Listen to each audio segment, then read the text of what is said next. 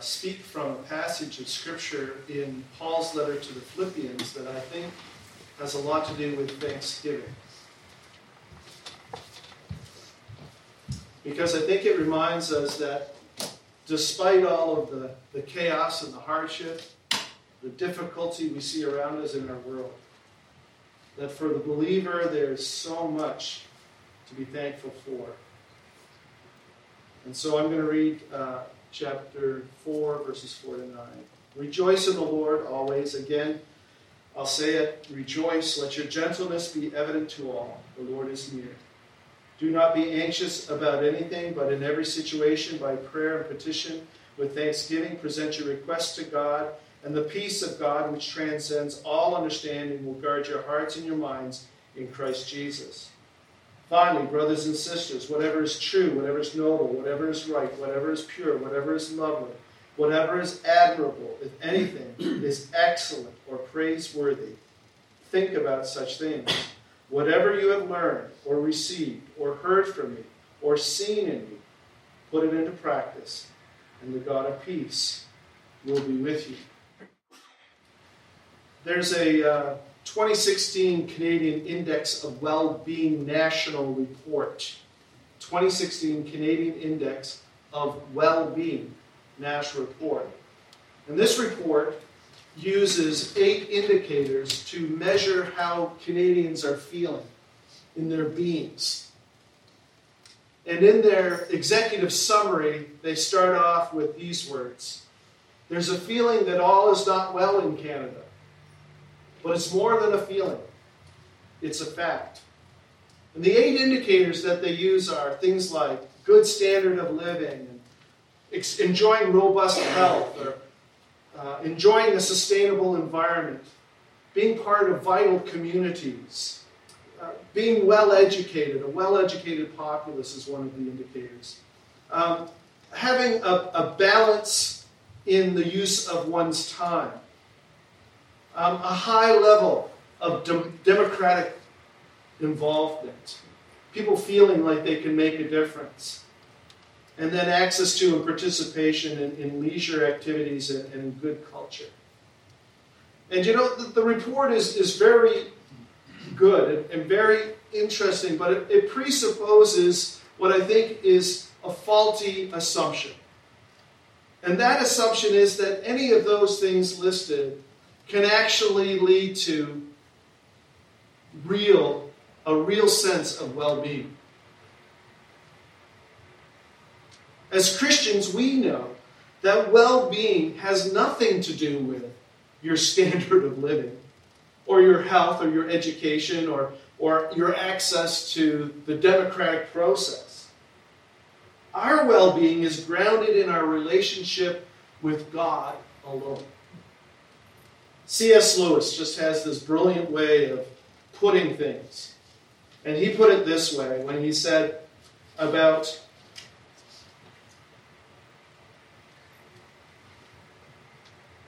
happiness and peace and well-being. He said, God cannot give us a happiness and a peace apart from himself, because it's not there. There is no such thing. God cannot give us a happiness and a peace apart from himself, because it's not there. There is no such thing. And so we need to, as Christians, be reminded, because we live in such a volatile time, such an unsettling time, a time of polarization in how people think, a time of violence, a time of natural disasters, where there's great differences in understandings of what is morally correct and morally incorrect. Even things like civility are all in question. And so there's so much turbulence and so much uncertainty.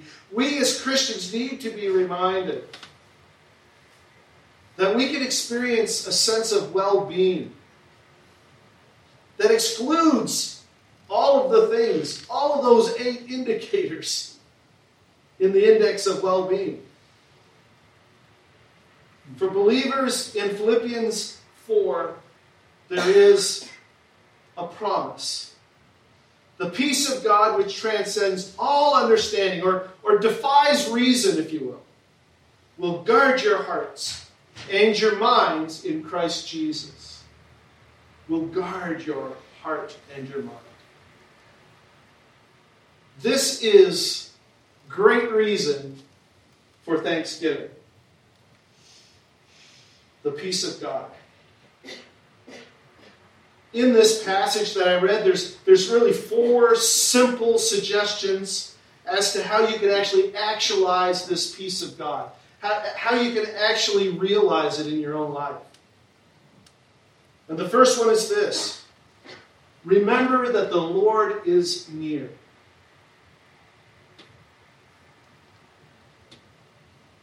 We were singing that song today, and one of the lines in the song had to do with hearing in the stillness the voice of God in the night. God is near. Paul, on another occasion to another audience, wrote, "The God of peace be with you all. Amen." You see, our God, who is near to us, in fact, Scripture teaches us that as we become people of faith and trust in God and put our belief in what Jesus Christ did for us, we receive actually in ourselves God in the person of the Holy Spirit. And this God who possesses us, by whom we're possessed, is a God of peace. In a couple of months, we'll be singing glory to God in the highest and peace on earth. And we know that peace is not sort of relational peace necessarily. We still have relational difficulties. It might not be international peace, domestic peace. But we know that this is the peace that defies reason. And that is the peace of our inner being that gives us a sense of well-being. Secondly, our scripture suggests that in order to realize this peace that defies reason, we need to, in every situation, by prayer and petition, with thanksgiving, present your request to God. And then it doesn't say, and you'll get what you asked for. Does it? It says that you will receive the peace of God. What's more important? Given the fact that we've just said that those things don't bring peace, what do we want? The things that won't give peace or the things that will? And of course, we are called to bring petitions to the Lord. And sometimes the Lord will bring us and answer a prayer in such a way that we were actually on track. We kind of actually were praying for the right thing. But that's not always the case. What is always the case is that knowing that we are going to a God who loves us and is working out the very good for us brings peace. And so those things that trouble us, that we come to Him with, gain perspective. Note that it says in every situation. And then in Thessalonians, rejoice always, pray continually, give thanks in all circumstances, for this is God's will for you. In both cases, the directive is constant communication with God. One of the things that God's working on in my life is that I can easily compartmentalize my life with God.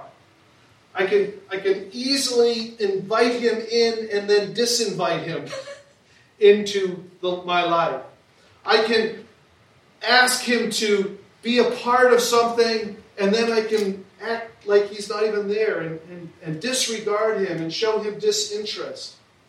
God wants to be a constant presence in our lives. And so in every situation, we are to pray continually. This assurance should give us a great sense of well-being and great peace.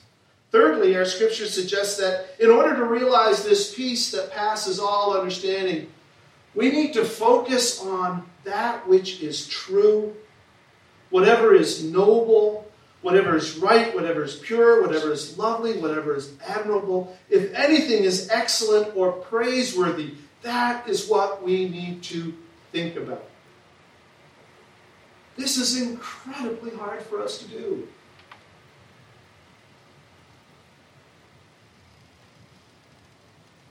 It's so hard because we have so many distractions, so many forces at play trying to grab our attention with the onslaught of electronic equipment, our cell phones, our laptops, our tablets, our televisions, our radios. I mean, there's just so much stuff that wants to impede our ability to speak about what is true. And quite frankly, most, if not all, a lot of what we're getting through the media is stuff that is so unsettling. Even the stuff we are served up for entertainment is intentionally provocative to unsettle us.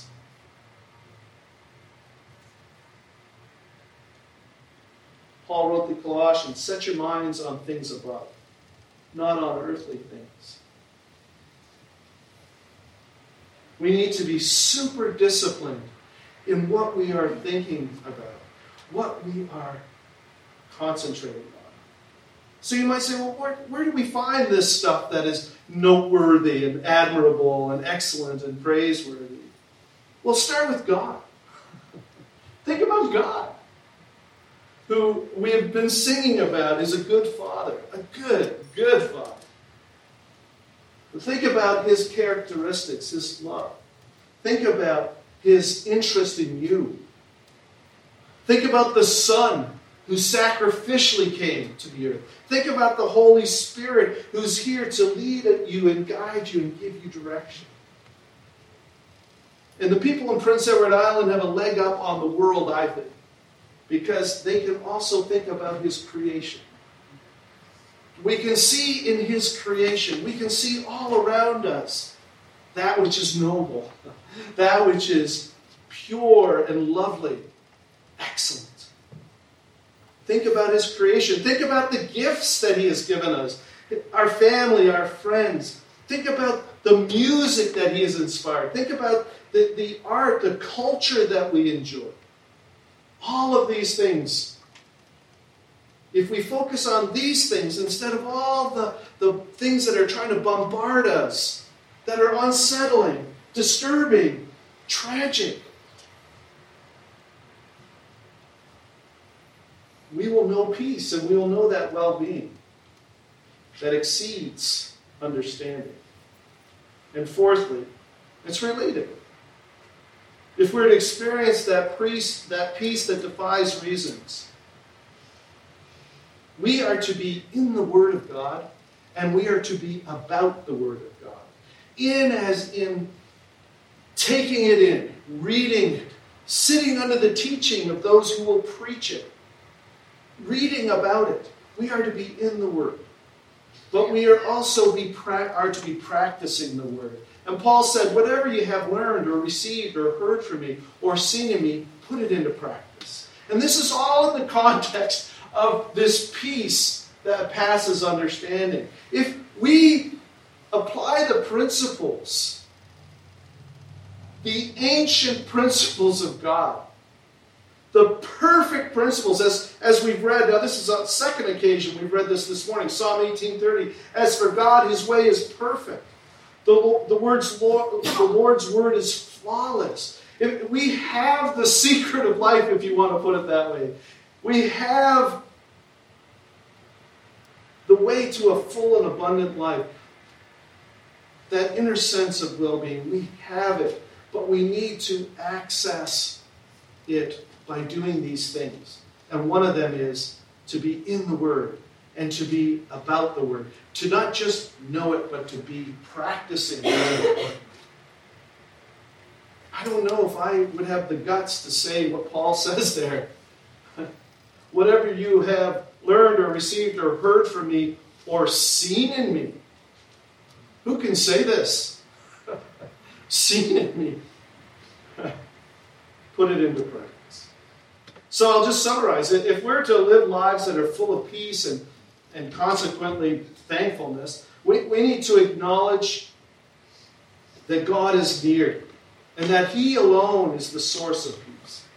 We need to present our concerns to Him and constantly be in touch with Him, communicating with Him. Do not compartmentalize your relationship with Christ. Just have Him and acknowledge Him in everything. We need to train our minds to focus on the things that are praiseworthy and excellent, not the stuff that the 24-hour news channel wants us to focus on. And we need to be people of the Word. We need to be in the Word, because it is teaching us how to live life to the full. If we do this, there is a promise, and the God of peace will be with you. Now, before I close, I just want to point out something. Paul begins this lesson on accessing the peace of God in this way. He says these words, which seem kind of unrelated. Let your gentleness be evident to all. You know, I'm thinking of the gentle little baby. I'm thinking of being gentle with the china in my mother's house. I'm thinking, like gentleness. That's the gentleness. But sometimes it is good to check out words. Because this one in particular is a tough one. When they went from Greek to English, it was tough to translate it. And let your gentleness be evident to all has more than that sense of being careful. With it, there's the implication of forbearance, of patience, of moderation, of even being composed. So now think of that. Let your forbearance, your patience, your moderation, your composure be evident to everyone. In other words, I think that it's not unrelated to the rest of that passage, which talks about the peace of God that exceeds our understanding. It's not unrelated because it's basically saying, the suggestion is, let the peace of God that you have access to be evident to everyone else. Let everyone else be blessed through your peace. Let you be an agent of the peace of God in your world and the people that you rub shoulders with. So that regardless of the uncertainty and the bewilderment of the world in which we live, you will be someone who is a beacon of hope, a beacon of peace, someone that people love to be around because they find in you composure, they find in you gentleness, they find in you peace. Let it be evident to everyone. The great Catholic theologian, writer, awesome guy, wonderful Christian man, Henry Nouwen, wrote these words. Did I offer peace today? Did I bring a smile to someone's face? Did I say words of healing? Did I let go of my anger and my resentment? Did I forgive? Did I love? These are the real questions. These are the ways in which we can be agents, the purveyors of peace in our communities. We are to be a moderating influence. So, quite frankly, it stands to reason. It's understandable that on any given Thanksgiving weekend, many people will ask the question, what do I have to be thankful for? Really? What do I have to be thankful for? It stands to reason. It's logical. It makes sense. They may say, I struggle with making ends meet, feeling alone and isolated, not feeling well, being on the outside and looking in.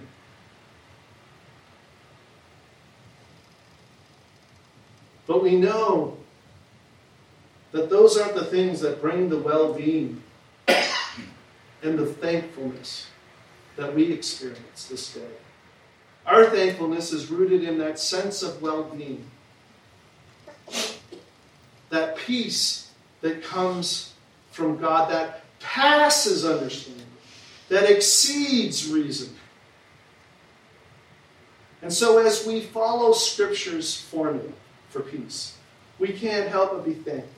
Not just for the blessings of our salvation, for the community that we enjoy here, for the guidance and the power of God, but also for a peace that passes understanding. It truly is a peace that defies reason, and we should be thankful. Let's pray. Dear Heavenly Father, I thank you for the wisdom that we find in your word. We thank you for the truth that is there. Help us, Lord, to be students of it. Help us to be committed to that truth.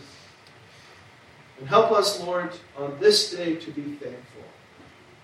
Yeah, thankful for things that we enjoy for sure, but thankful for the things that we enjoy if we had nothing. And that is the knowledge that you exist, that you love us, you're working out the good for us. And that in you we can know total, complete well-being. You satisfy, you sustain us. You're our all in all. Amen. May God richly bless you on this Thanksgiving weekend. And hope to see many of you over there sweating in the kitchen. Have a good day.